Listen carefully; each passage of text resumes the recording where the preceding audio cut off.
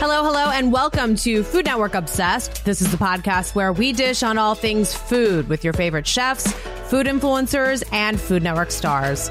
I'm your host, Jamie Sire, and today we have a two-time Chopped champion on the podcast to talk about her new Food Network show and growing up in her father's iconic Chinatown restaurant.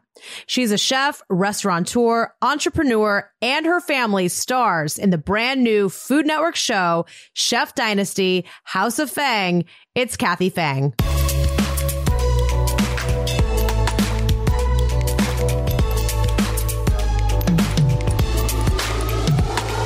Kathy, welcome to the podcast and congrats on the brand new show. Thank you, Jamie. I'm very excited to be here and I'm happy to share as much about the show as you'd like to know. Yeah. Well, as a former San Francisco resident, I am so looking forward to talking about Chef Dynasty, House of Fang that premiered at the end of December. This was a project that was actually developed and filmed during the pandemic. So what does it feel like for it kind of to finally be out there in the world for everybody to enjoy? It feels surreal. Although the shooting itself didn't take extremely long, the project itself actually took almost 2 years from the infancy to it now actually like coming to air and to premiere. So it almost felt like, oh, this is just not going to happen. It's just taking so long. And the uncertainty of like filming during the pandemic, right? Mm-hmm. Trying to navigate all the protocol. So I feel like very blessed and lucky that this is finally actually happening because there's so many ways this could not have happened or things could have gone wrong. But yes, it feels surreal and we just are so grateful and we feel so lucky for this to come to light. Yay. Well, we are so excited to talk much more about the show in a little bit, but I want to take everybody back a little bit because you are no stranger to TV or Food Network. You are a two-time Chopped champion. You've also made appearances on Alex versus America, Beat Bobby Flay, Guys Grocery Games. Would you say that you are a naturally competitive person? Yeah, I am definitely naturally very competitive, but I like to say that I'm kind of a quiet competitor. Okay. You know, a lot of people look at me and they underestimate me sometimes based on just the way that I look. I don't look like a typical chef. I'm also quite small and petite. I've had a lot of people say, there's no way you're a chef. Like, how do you even lift the wok?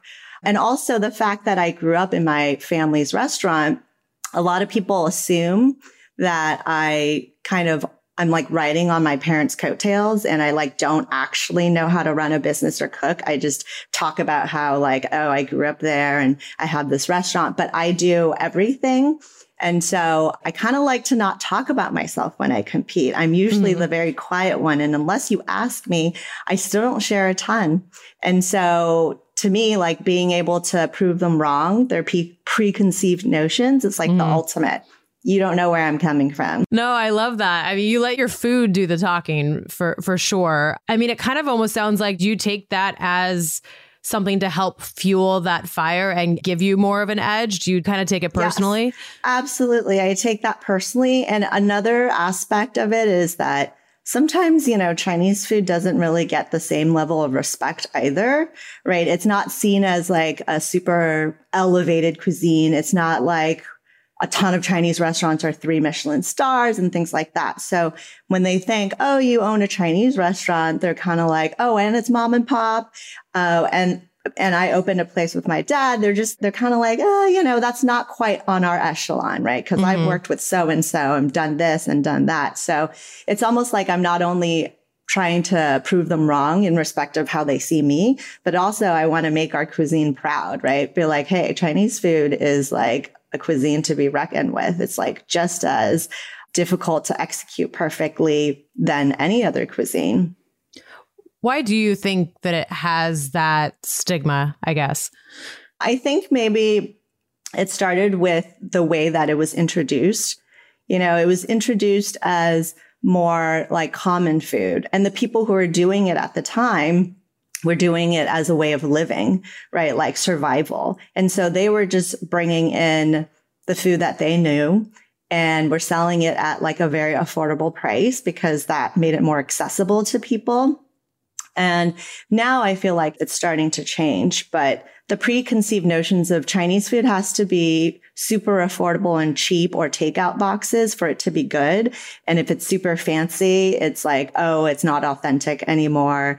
You know, we use very high quality ingredients, and Chinese food actually incorporates a lot of very expensive ingredients, but it's still not very well known to people. So, you know, we have our own versions of truffles. It's not truffles or caviar, but we do things like abalone or, you know, or we have things like hairy crab that are crazy expensive. I think it'll take a lot of time and exposure for that to come to light, but it's definitely starting. What's it been like for you to kind of give some of that light and exposure to this cuisine that is obviously so special to you? Well, you know, I feel like, okay, I'm going to give a little background. So like House of Nanking is very hole in the wall. And so, you know, in that sense, we haven't really been pushing that aspect. Like House of Nanking is all about accessibility, affordability. It's not fancy food. It is just downright good Chinese food, right? To the point where people will come and be like, oh my God, I have never had Chinese food like this before. I don't know what you put in it, but it is incredible. And people have been coming for 33 plus years for that. With Fang, it's a concept that I opened with my dad. And now there's like a fresh new perspective, right? And, you know, I'm going in trying to show a different level of Chinese food. It still is reminiscent of Nanking, but it's fancier. You know, we now can be a place that you can also host really important corporate events and parties. And prior, no one would even think about doing something like that at a Chinese restaurant. They'll be like, oh, it'll be, you know, pink tablecloths and a big lazy Susan with things that we probably don't want to eat, you know, like things that are kind of weird. So we don't try to do anything that's weird per se, but we're showing people that you can have Chinese food in a refined, elevated space that can rival any event space here and host, you know, we've hosted Microsoft, Warner Brothers, Facebook, like all these major companies and celebrities will come and like do events at Fang. And that's a huge, huge step from, you know, takeout boxes to it needs to be cheap. And having Qingdao beer, which is where we kind of started at House of Nanking, to the point where people are ordering like Camus, you know, at Fang and having really fabulous parties. That's awesome. I want to kind of dive into both of those a little bit. Let's start with House of Nanking, a place I've definitely visited many times during my time in San Francisco, and, you know, just love everything that you've kind of described, and that you can kind of go in there and just ask for whatever the chef recommends or whatever's, you know, seasonal or current on the menu and that kind of thing. Can you just talk about, though, what it was like for you basically growing up in that restaurant in Chinatown in San Francisco? What are some of your memories from that time? So I would say that the one word that would come into mind is colorful. And then the second would be like crazy, because House of Nanking is one of the busiest restaurants in San Francisco. Okay. And it's been that way for over 33 years. If you walk inside, it's so chaotic, right? There's people running all over the place. You have people bumping into you. You're sharing tables with other people. There are times that you're not even sitting on a chair. You're sitting on like a beer box, right? It's like chaos. It's not a place that you would ever imagine a 7-year-old kid could just like use as their daycare. Cause that's what I used House of Nanking as, right? Daycare. Cause they couldn't afford having nannies and whatnot. And so the times when they couldn't get relatives to chip in and take care of me, I spent every waking moment in that restaurant. And so I'll start with like, sort of, there's kind of an aspect of it that was really rough and difficult for me. And then obviously the positive aspect, right? The part that was difficult for me being raised in there was, for one, there are a lot of times that I felt resentment towards my parents because of the life.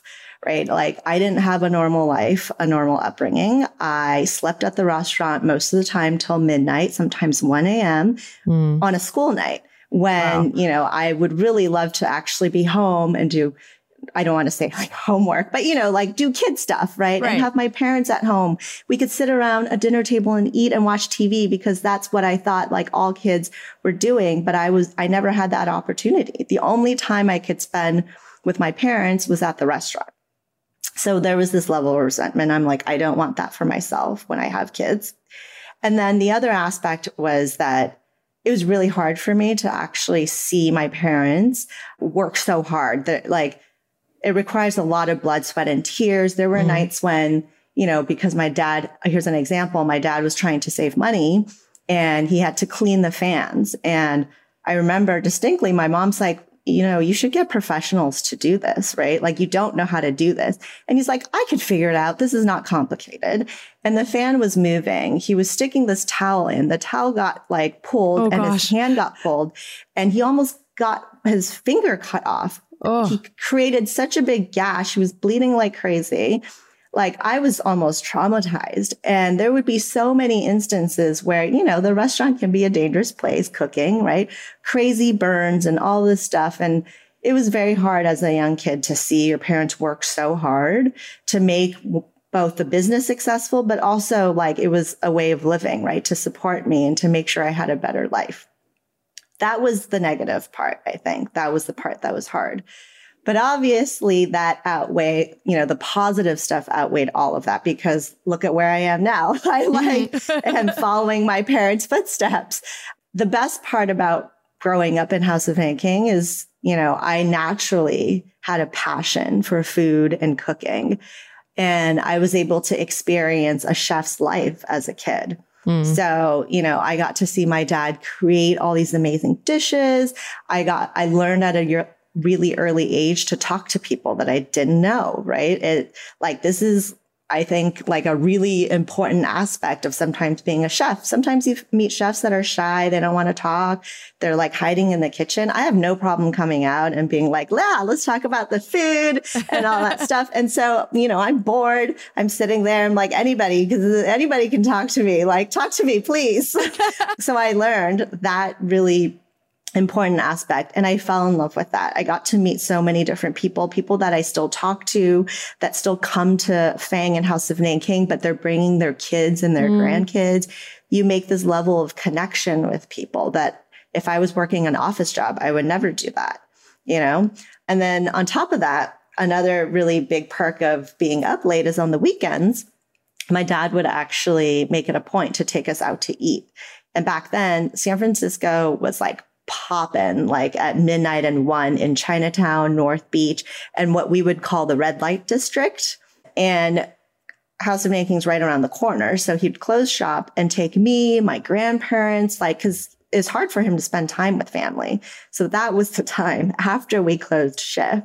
And I would go and eat at all these really exciting places in North Beach and had like the most amazing pastas and amazing like Chinese food late night. And so that was something that I like would look forward to every weekend.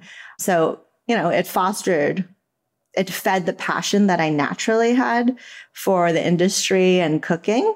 But, you know, it definitely had I guess it's up and downs. Yeah. I mean, at least I guess you knew what you were getting into, right? You've seen both the negative and the positive. Me. Yeah, it definitely did. Did you know, like at a young age, that you wanted to follow in your parents' footsteps? Actually, I did not want to follow into my parents' footsteps. For 2 reasons. One, because I wanted a 9-to-5 job. I would watch people have fun and cheers with their beers. I was like, oh, I want to hang out with my friends. I want to like sit down with my kids every night at 6. I can't do this. And then that was like completely wrong, right? Obviously not right for me. And then I was also super traditional. So my parents, just like every Chinese immigrant, they don't want their kids to go be a chef and own a hole-in-the-wall restaurant. They want them to become doctors and lawyers. If you could be a surgeon, that would be even better. And so that's what I was striving to be, like from youth to all the way till I hit like college.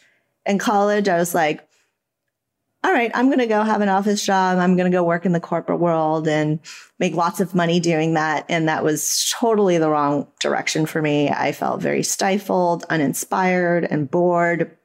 And that's when I actually made that switch. That's when I realized I need to do something that I'm really passionate about. Otherwise, I'm going to suck at it. I'm just sorry, I don't let me manage your money and be like, What did your dad say when you told him that you wanted to pursue that? I think my dad secretly loved it. I have to point out that my dad never at any point when I was young even alluded to wanting me to take over. Never. He's never been like, oh, have you ever thought about, doing what we do? Never. Because I think he knew this is like a really tough industry. It's very hard on your body. And they wanted a better life for me, right? And they also didn't know that House of Nanking was going to become like such a crazy success. Like, you're like, oh, things are going really well and we're very grateful. But like could they have ever imagined there'd be a show on Food Network about it? No, right? Like never. They're just doing their thing. And so, yeah, they never pushed for it. And when I told him, and my dad he never tells me like a lot of what he's really truly thinking sometimes, because he doesn't want to influence like this important decision in my life. Right. And so he was kind of like, okay, well, what do you want to do? I'm like, well, I want to move back. I was living in LA at the time. And he was already kind of like, okay, well, I just paid like a leg and an arm for USC education and business. Right? And, you worked at Merrill Lynch, I worked at Neutrogena, and now you want to come home and work at House of Nanking. And I'm like, yeah, like, I think food is the way to go. But secretly, he's never said this to me, but secretly, I know he was like jumping for joy. Of course. But he did say later that even when I was young, right, he felt like there was something different about me in terms of how I talked about food, how I would eat something even at like 6 or 7, I would try to break down, oh, how would I make this? Or if it wasn't that good, I'd be like, how would I make it better? And my dad thought it was like fascinating because it wasn't him trying to push me. We're just like having lunch and catching up, and I'll just be like, oh, this wasn't as good as that one because I think they could have done this better and that. And so he always knew there was something like unique there, but he never pushed for it. What was the first thing you learned how to cook? The first thing that I learned how to cook is bok choy. Okay. It sounds very, very simple, but House of Nanking's super busy. The wok is really large. And so I wasn't really able to learn my first dish there. There was also no time for me to sneak in and be like, oh, let me make something. And so I was always pushing my grandma to let me make something of the days that she would watch me. And finally, she's like, okay, well, let's make something really simple. And to this day, I still remember this recipe so well and like make this for my kids. I remember standing on this pink wooden chair that I would use to wash my hands with. And she had a really tiny place and, the stove was small. She had this little mini wok and true traditional Shanghainese way of cooking vegetables. Minced garlic and oil. You put the bok choy in, you give it a good toss, and then you add a touch of water, put the lid on top. And a minute later, open it back up, stir fry, add salt, sugar, and MSG. And she used to say, MSG makes you smarter. And like, that's just how they grew up. And after that, we would add a little slurry and bring it all together. Sometimes she would add a touch of like sesame oil on top because to make the perfect bok choy, you actually want it to be glistening and kind of shiny with not a ton of sauce, but flavorful at the same time. So wow, just even that simple dish, she taught me this balance, right? It can't just be all salt. You need a little pinch of sugar to balance it out. So it's not salty, but then there needs to be the MSG and umami. And I made that for my parents. I practiced, made it for them. And even at that moment, like the desire to like impress them with this dish, like, tell me, I was like a chef. I was like, tell me, what's your feedback? Like, what's your critique? What did I do wrong? And how could I improve? Or is it perfect? Wait, how old were you again? 7 when they opened the restaurant. Wow. And so, yes. Well, yeah. Speaking of which, I mean, this is a restaurant that's been around since 1988. And like you said, your parents didn't really have ambitions of it being as successful as it is, or maybe, ideas that it would be. What do you think about that restaurant is so unique that it has, stood the test of time and kind of, set itself apart from the others? I think one of the number one reasons is the fact that my parents who, opened the place together still work there. They work there every single day, right? 365 days a year, House of Nanking is open. Actually, 364 days House of Nanking is open. We close on Thanksgiving, but we are open on Christmas Day and Christmas Eve. And we are open all day. There's no break in between. How many restaurants do you know where the owner and chef is literally there all the time, right? So they control the vibe, the food, right? If they were not there, I don't know if it would necessarily last so long. And I think that part makes it like very unique. And then obviously like the food, right? The food, a lot of people will say, I've had obviously a lot of Chinese food, but I've never had Chinese food like this before. And I think we pride ourselves in our sauces, in the way that we approach traditional Chinese dishes. When people ask us, hey, like what cuisine does this fall into? Like, what region of China? Is this Shanghainese or Cantonese? And it's like, we can't really pinpoint it. And we always go, oh, it's like from here. It's just like the way that we approach all of our dishes. Sure, we serve all the traditional stuff like egg rolls, wonton soup, fried rice, lo mein, but we put our own spin on it to the point where it's not fusion, and it still tastes distinctly Chinese, but different in a way where, you'll get reactions like, oh my God, like, what is this? Like, what is in here? Why is this lo mein so good? Or I've never had wonton soup like this. And so I think that's what we strive for. And it honestly started with the way that we would go out and eat at restaurants, right? We'd go out and of course my grandparents always wanted to eat Chinese food. It's like, really? When I was a kid, I'm like, don't you want to go eat something else? No, every weekend is Chinese food. And then guess what? You eat the same thing. No matter how many different restaurants you go to, it's the same thing. I can just tell you off the top of my head. And so we're like, we get bored and we're like, why can't we just do something a little different? Like, it's still Chinese food. It's still wonton soup, but hey, this is a little different. Maybe throw a different vegetable in there. Maybe change up the broth. So that's how it all started. And I think that's what makes us distinctive. Like the food, the flavors, people will say this is like Fang flavor, or this is like House of Nanking flavor. I've never had have your own subset of we cuisine. have our own flavor. And then lastly, it's the fact that you go to House of Nanking, you're like, oh, this hasn't changed. Even when I was like in my 20s, Mr. Fang is still here and he's still like, pushing people around and be like, you need to eat this and you need to order that. And my mom's still there. The staff that works there has been there for over 10 to 20 years. Like It feels almost like home, right? It has not changed. What do you think is the most valuable lesson you've learned from your father in the restaurant business? I would say there's two things that I've learned from being around my dad and my mom too. Number one is like the work ethic, right? Like how hard they work. I don't know anybody who works as hard as they do. And for something to be successful and to last for so long requires that, right?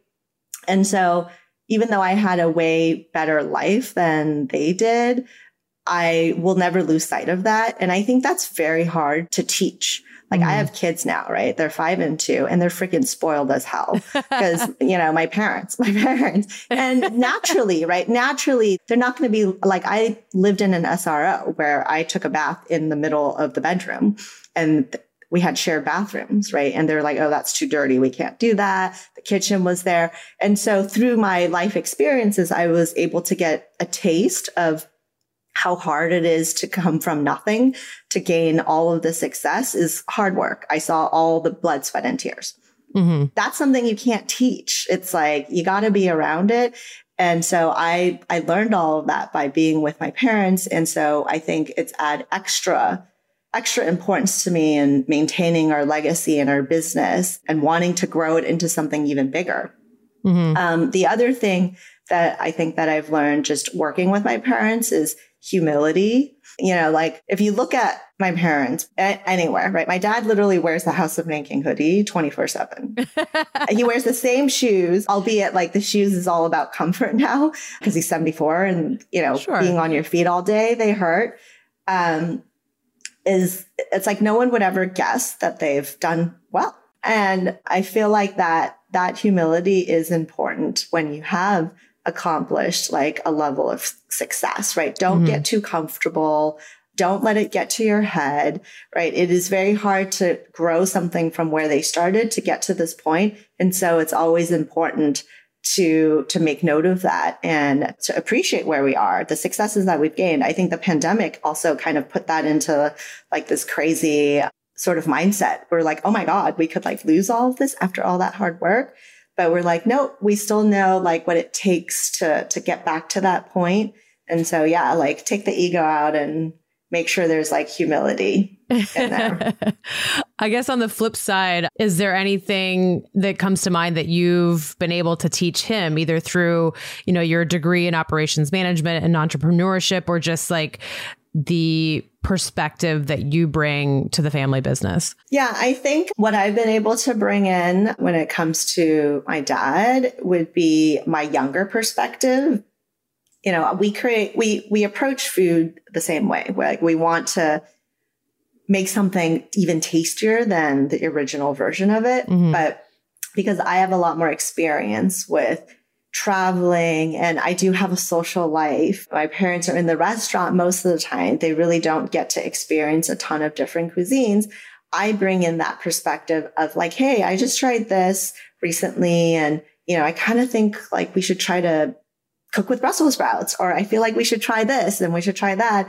And my dad's usually like, oh, I don't know about that. Like I see Brussels sprouts in Chinatown all the time. It doesn't sell. Like people don't like it. I'm like, no, because it's in Chinatown. Like they don't know what Brussels sprouts is. That doesn't mean it's a bad vegetable. He's like, oh, it does really poorly. Like they're trying to give it away for free, you know, like, so like I bring a fresh perspective. My dad is also like not well versed in Western cuisine and international cuisine. It's not that he doesn't appreciate it. He just doesn't have the time to go and enjoy all of that. So when he tastes things, he'll actually ask me, he's like, oh, how do you think they made this sauce? Or like, how do they do this? And I'm like, I get to be like, oh, well, you know, here's my culinary degree and works and like the experiences that I have. And also I've been able to modernize and expand the business.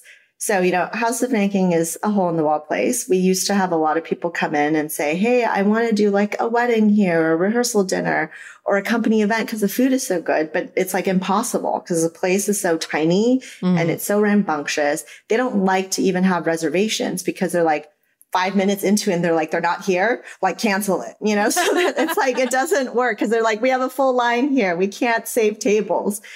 With Fang, it seats 300 people at once. Wow. And so I've been able to make use of that and expand this whole thing where we can do company events, corporate events, get our name out there even more. Those are things that like my parents, my dad, he'll be like, okay, like she's been able to do this. I would not know how to even begin. For one, if we do events, I'm like, I can do email. Right? My dad would like write 100 people. Sure. He'll write it on a little note and like stick it on there and be like, yeah, just show up. Like no one would book something and be like, oh, just show up. They're like, you don't just understand. We're hosting, you know, like all these important clients just show up and on a piece of paper, no one would book that. Right. So yes, I introduced technology, I've modernized through efficiency and have been able to grow the family business in I know ways that my parents appreciate it. Kathy discusses her new Food Network show, Chef Dynasty House of Fang, up next.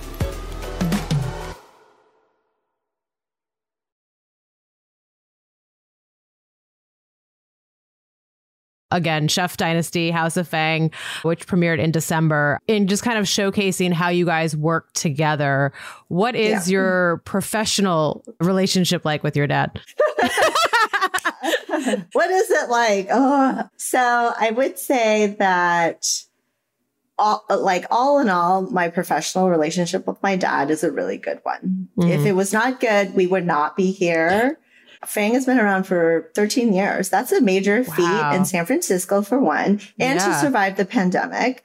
And I think that the reason why it works out so well is because at the end of the day, my dad and I really do think the same way as far as how we want to like develop dishes and how we want to like push our brand and stuff. But sometimes the way that we want to do it kind of collides, right? Because I'm younger. I have like a new way of doing things. And he's been doing this for so long.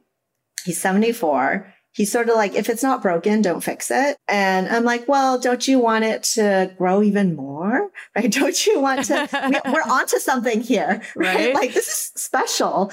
33 years House of Nanking, 14 years Fang. Like there is something special here. And we like, yeah, slow and steady wins the race, but we don't want to sit on this. Like we should see where can we take this? And that is, I think, the one aspect that can be kind of difficult. And also I'm super, super traditional. Like I honor cultural like traditions to the T, to the point where it's like you never really outwardly disagree with your parents because they're elders and you respect them. You never try to push your way to make things uncomfortable because you just don't do that. And sometimes I battle between, you know, what we would, how we would understand a female, let's say entrepreneur in Western culture should be like. It should be like, oh, push your way. You're 40, right? You should absolutely go do what you think you should do and prove your parents wrong.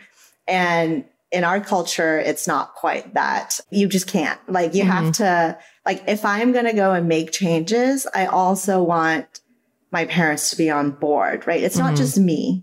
It's Fang family, right? It's not just me. There's my mom and my dad. And I feel like there's a place where we can actually do it where it's not abrasive, it's not aggressive to the point where it could harm our relationship. Like the most important thing is the legacy that my parents have created. And I don't ever want them to feel that I'm pushing in ways that would jeopardize that or change it in any way. I just want to grow it. And there are different perspectives on it, but we will find common ground and figure it out. And that's kind of like what the show's about, right? Like, yeah, absolutely. And how do we get there? How do you, and that's, I guess that kind of leads into my next question. I mean, you want to grow the business, you want to push the boundaries somewhat. So how do you balance that? How do you like calculate which risks you want to take while still staying true to that tradition and that culture that you speak of? It's a trial and error. It's like that. You know, it's like, let's try this and see what his reaction is, you know? And I'm like, oh, I feel like he was kind of like, yes, maybe. So it's really trial and error. Try to throw as many things as possible at him and see what sticks. And if it sticks, then let's push that even a little further. Sometimes I do it without him knowing and see if he even notices. You know, I've done that before. And there are funny conversations at the restaurant sometimes where he'll come in, and which he does, right? Every single day to Fang, looks at things, inspects things, tastes things. And there's a dish that comes out and he'll be like, what's this? And they're like, oh, I mean, this is the lotus chicken. It's been here for like 2 years. He's like, what? I've never seen this before. Did you guys create this? And they're like, no, your daughter did. What? You know? And then you know what's going to happen is he'll be like, okay, 2 days later, he's going to go in and do all this stuff. I'm going to go into the kitchen. And I'm like, wait, why is the lotus chicken made this way? They're like, your dad. Your dad just said, we're going to do this. There's also weird, funny, like kind of push and pull that way too. Yeah. It's like, I mean, understandable. We're like, sometimes it's hard to directly be aggressive with each other because I'm his daughter and he's my dad, right? So sometimes we do this roundabout thing where it's like, oh, I didn't know you didn't know there was this new dish. And he's like, oh, I didn't know that you could, like, I said to make it this way. I'm like, Dad, you didn't even create this dish. Like, why are you changing it? You don't know what the sauce is. He's like, well, because this just makes it better. I mean, because you are a formally trained chef. So what is that role like in terms of innovating or creating new dishes? Like, are you like, is it a collaborative effort or are you guys kind of, like you mentioned, like sometimes working separately and hope it all kind of comes together in the end? Yes. So I would say maybe like 30 or 40% of the time it's collaborative. Okay. In fact, one of our most popular dishes, the Fang's Crispy Honey Chili Short Rib, was created by both. It's my mom, myself, and my dad. It went through these 3 renditions. Like my mom basically made this like crispy beef just as like lunch for herself. I tried it and I was like, oh, wow, this is good, right? But it's dry. So then I went and like experimented with it and created this sauce for it. And I started just making it like as an off menu dish for customers at Fang, which is very regular. My dad sees it and he's like, oh, all these people like really like it and they're talking about it. And he's like, what is this? He tried it. And then he was like, oh, this is great. But you know what would make it even better? And then he added this bok choy element to it. That was like cold and hot, crispy, sweet, spicy, like all, it's like an explosion of flavors. And then that now is like one of our most iconic like Fang dishes. And we even now have it at Nanking, right? There are just some dishes where it's just like, boom, like everybody comes in and they're like, that's what I want. That's so Some people cool. call it the beef brownie. And so a lot of times it's a collaboration, right? It is like a family business. And then a lot of other times I just end up creating dishes and my dad has his own set. He does slightly more traditional stuff, right? So yes, he actually provides a great level of traditional dishes where we can capture other customers. And then if people want something a little bit more adventurous, then they tend to go towards me. So the menu is, I would say, 30% collaborative, and the rest is sort of 50-50 between my dishes and my dad's dishes. And all of this obviously on display with the show. How did the idea for this show come about? That story is quite interesting, actually. So I recently actually just met the person who sparked everything, right? He's the person who lit the match. He tells this producer that I want to create a show called Fang Related. I don't know what it's about, but go figure out what that's going to be about. Let's see if there's something here. And so, and when I met him, I was like, how did you even think of Fang Related? Like, so he's like, I don't know. You know, sometimes you just throw spaghetti against a wall and see what sticks. And the first round came back and it was like, no, we can't do anything vampire related because that's not going to do well. Right. And so James, this guy ends up reaching out to me during the pandemic. I just had my son 3 months into it. And he's like, do you want to hop on a Zoom? I'm like, sure. You know, I'm like, this is not going to go anywhere. Wearing a Hello Kitty t-shirt. And I'm just like, yeah, sure. Let's talk. Like, because, you know, I've been actually pushing to do shows on Food Network ever since I opened Fang. And I think at the time it was just like, sometimes it's all about the concept and the idea and timing and everything. Timing, and so, yeah. And so I was at that point where I'm like, I'm 2 kids in. I'm like, sure, why not? Let's talk. I don't care. And he took that interview and put bits and pieces of it with online content that I had and put together a 2-minute sizzle. And it ended up being like the right thing. He's like, your family story is like so interesting. Like, have you ever thought of doing a reality show? Tell me about your life. Tell me about your relationship with your dad. And I feel like we never really focused on that prior to that. It was kind of like, I wanted to teach people how to cook Chinese food and all this stuff. And this was like the right recipe, right? That was the right dish.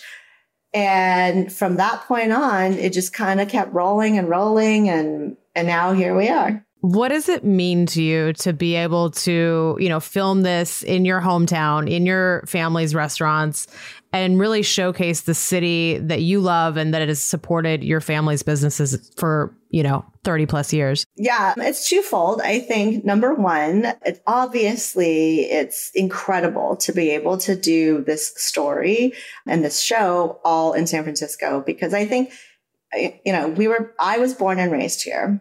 When my parents emigrated, Chinatown, San Francisco was the first place they stepped foot into. That was our first home. And essentially that's always been our home. Like, even though we don't sleep there, we spend more time there than anywhere else. And so to be able to showcase like where it all started and where we've gotten to is sort of like that ultimate American dream. And it doesn't, even though it's like an all Asian like cast thing, it's about a Chinese family, it's really something that I hope would resonate with people of all backgrounds and all ethnicities, like anybody, right? Anybody who where their parents or elders came here for a better life, found a place that they call home and can, create something that has gotten to this point is like amazing to be able to share. The other point that I'd like to say is that I think SF has been kind of like, we need it. The city's been kind of battered. There's been a lot of negative, I feel like, press even prior to the pandemic, and it just got exacerbated during the pandemic. People who are like leaving, moving out of the city. There are a lot of things. People are complaining about homelessness, and our city's been kind of last in coming back in terms of economy. The real estate has like plummeted. It's feeling very negative, and people are kind of forgetting like this place is a beautiful place. It's a beautiful city, and it's made up with like so many different like people that like we appreciate, because we wouldn't be here if it wasn't for like the people who are living here, right? The outpouring that we got during the pandemic when we were closed for over a year, people would just email and be like, are you guys going to stay? Like, are you guys going to reopen? What's happening? Are you guys going to be closed forever? How can we support you guys? If you're not open, people are like seeing if we can like buy your sweatshirts and things like that. And so like, we really do appreciate and feel so grateful that we have this level of like support from the people of San Francisco. And this is kind of a way of paying that back, right? And being like, we appreciate that. And hopefully this show can remind people this is a beautiful city, and every city goes through like, rough times, but we'll be back. San Francisco's gone through a lot of like disasters, and we always come back. So hopefully people will come and tourists will come back, and people who moved away should move back. Come back and support all of our businesses. What do you hope people take away from the show and just, seeing your family's story? Gosh, I think one of the biggest thing that I want people to take away from is really the fact that House of Van King is like at the core of the show is all about family, right? Yeah, there's going to be all these little drama and all that stuff, but I feel like we would, wouldn't be here if it wasn't obviously the city, but also like how close knit our family is. And it's not like a venture with other people. There's no capital from other people. Like the menu, everything from House of Van King to Fang is literally just like my dad, my mom, and I. Like we are the chefs, right? Every recipe, every sauce, everything that you're tasting comes from us. There's no other chef that's like really like fully involved in all of that. Yeah, it's not like a cookie cutter thing.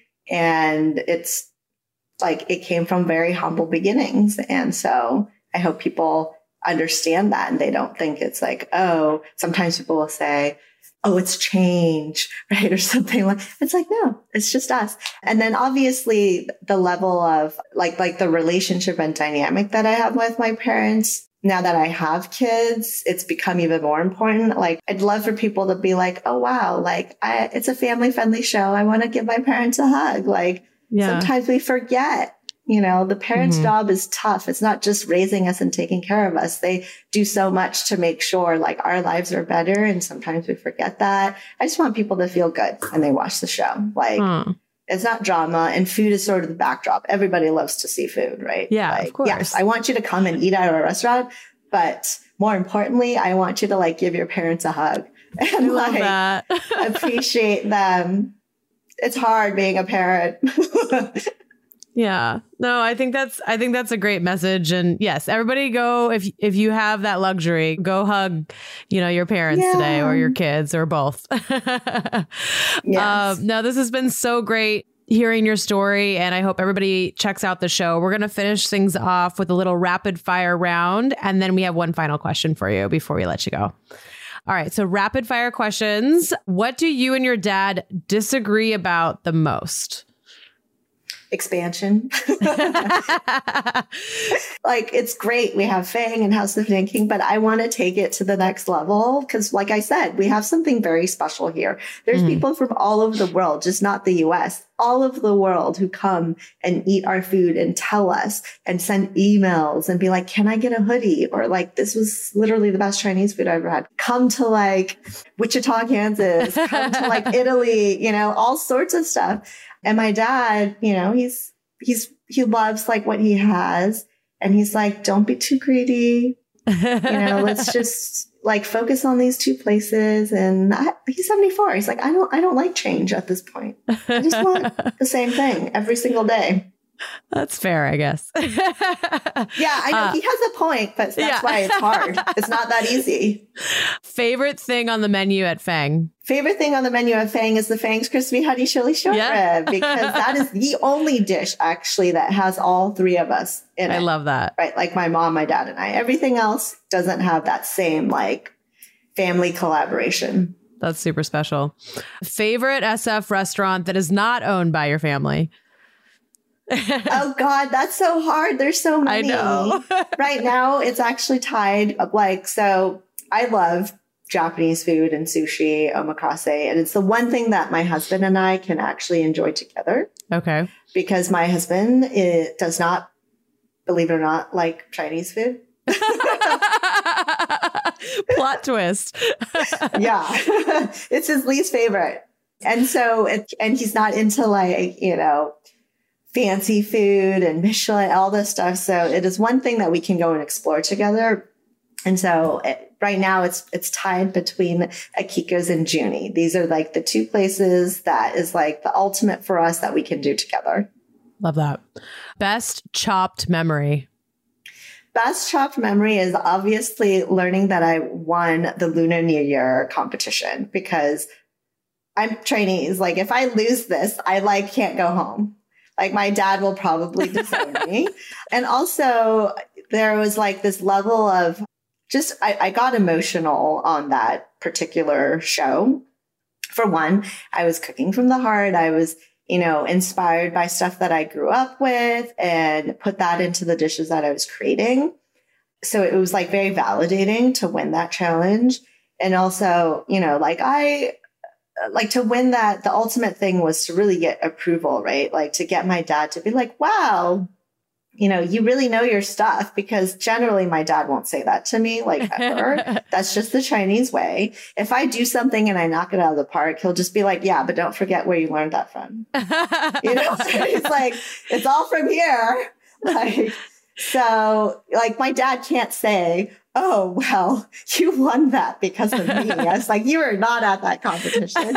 And so to get that level of, you know, sort of like, wow, my dad can really be proud of me, that really hit a nerve for me. And so from that moment, they opened that cloche and was like, you won.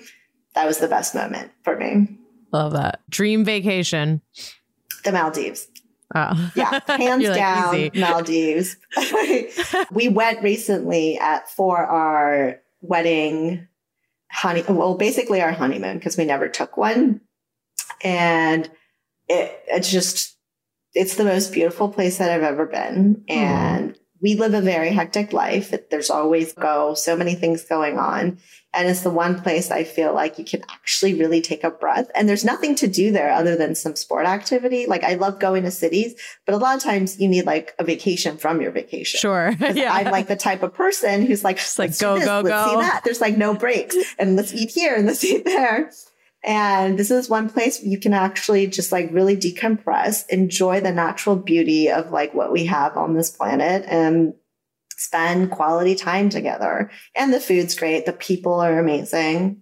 There's just nothing bad about that place. All right. Well, it's on the list for sure. And then lastly, before we get to our final question, what keeps you inspired? What keeps me inspired is really the customers, honestly, right? Like I am very involved, like both back of the house and front of the house. Almost, I would say now more involved front of the house.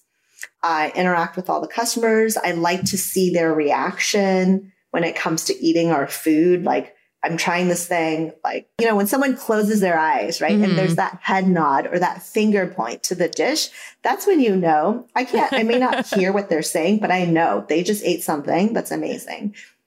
And that is what I like die for, right? I'm just like, that is the best feeling ever, is to see people be unexpectedly surprised by how good something that looks pretty simple, right? Like that's the best. And when people come and say, oh my God, that was like amazing. Thank you so much. And they come back and they bring friends. That is what makes us happy, because, you know, that's why our place is there. Our place is there to make people happy. Food makes people happy. Yeah. The ultimate compliment, right? Yes. All right. Well, I guess that leads right into our last question, which is what we ask everybody at the end of these interviews. And everybody has a different answer, but it is, what would be on the menu for your ideal perfect food day? So breakfast, lunch, dinner, dessert. There's no rules. Calories don't count. You can travel, time travel. These meals can be in the same place, different places, whatever you want. We just want to hear what your ideal, you know, things are you're eating for those meals. Yeah. So for breakfast, I would go to Hong Kong and have a bowl of congee with fish fillet and preserved egg and a Chinese donut. It's like a Chinese cruller that you have. Ultimate comfort meal. I like grew up going to Hong Kong as a kid, and that was like the one thing that I would like wake up early in the morning and crave. And for lunch, I would do tagliolini with white truffle pasta, like a white truffle pasta with tagliolini. And then for dinner, it would be omakase. Goes Junie, kind of both their food together. Oh, I like that. The best of both worlds. The best of both worlds. And then for dessert, this is going to sound kind of like probably distinct. I'm not actually the biggest like dessert person. I grew up eating, you know, mung beans and red beans for dessert. But there's one thing that like always gives me a ton of comfort, and we eat it only like during New Year's generally. And it's this thing called tangyuan. It's a rice ball. Okay. It's a rice ball with black sesame. Sometimes there's peanuts in it, and you serve it in this hot soup. And we use fermented rice that we put into the soup, and we poach an egg in it. Sounds kind of weird. Right? You're like, it sounds delicious. Egg. It just doesn't sound like dessert. Yeah. It's so weird. But it's like what I grew up eating. Yeah. And it was always with like family, and you eat it once. I don't know why, only once, because if it's so good, you should eat it all the time. But they also put this thing called osmanthus syrup. It's a flower that's super fragrant, kind of like jasmine, but it has this sort of like honey, like taste to it. You add it to the broth. It's so comforting. It's like a little bit of the rice ball, and then you've got the poached egg with the runny yolk and the osmanthus flower, you know? That sounds amazing. Comfort meal. Yeah. And it sounds like it's it's special. You only get it, once a year. So it's more meaningful, I guess. Yeah. I feel like as you get older, food that like you get most appreciation for and really crave a lot of times becomes things that you associate like your childhood with. It's like really interesting. I used to, when I was younger, like, the fancier, the better, like the more odd, the better. And now it's like kind of coming back to the basics. Yeah. Well, this has been such a delight chatting with you. And again, everybody go watch the show, and best of luck with all of your endeavors and potential expansions with your father. Yes. We got to find the right expansion that he's going to be on board with. It's got to happen. Yeah. No, thank you so much. Thank you, Jamie. This is such a pleasure. You can watch new episodes of Chef Dynasty House of Fang Tuesdays at 9/8 Central on Food Network and streaming on Discovery Plus. Make sure to follow us wherever you listen to podcasts so you don't miss a thing. And if you enjoyed today's episode, please rate and review. We love it when you do that. That's all for now. We'll catch you foodies next Friday.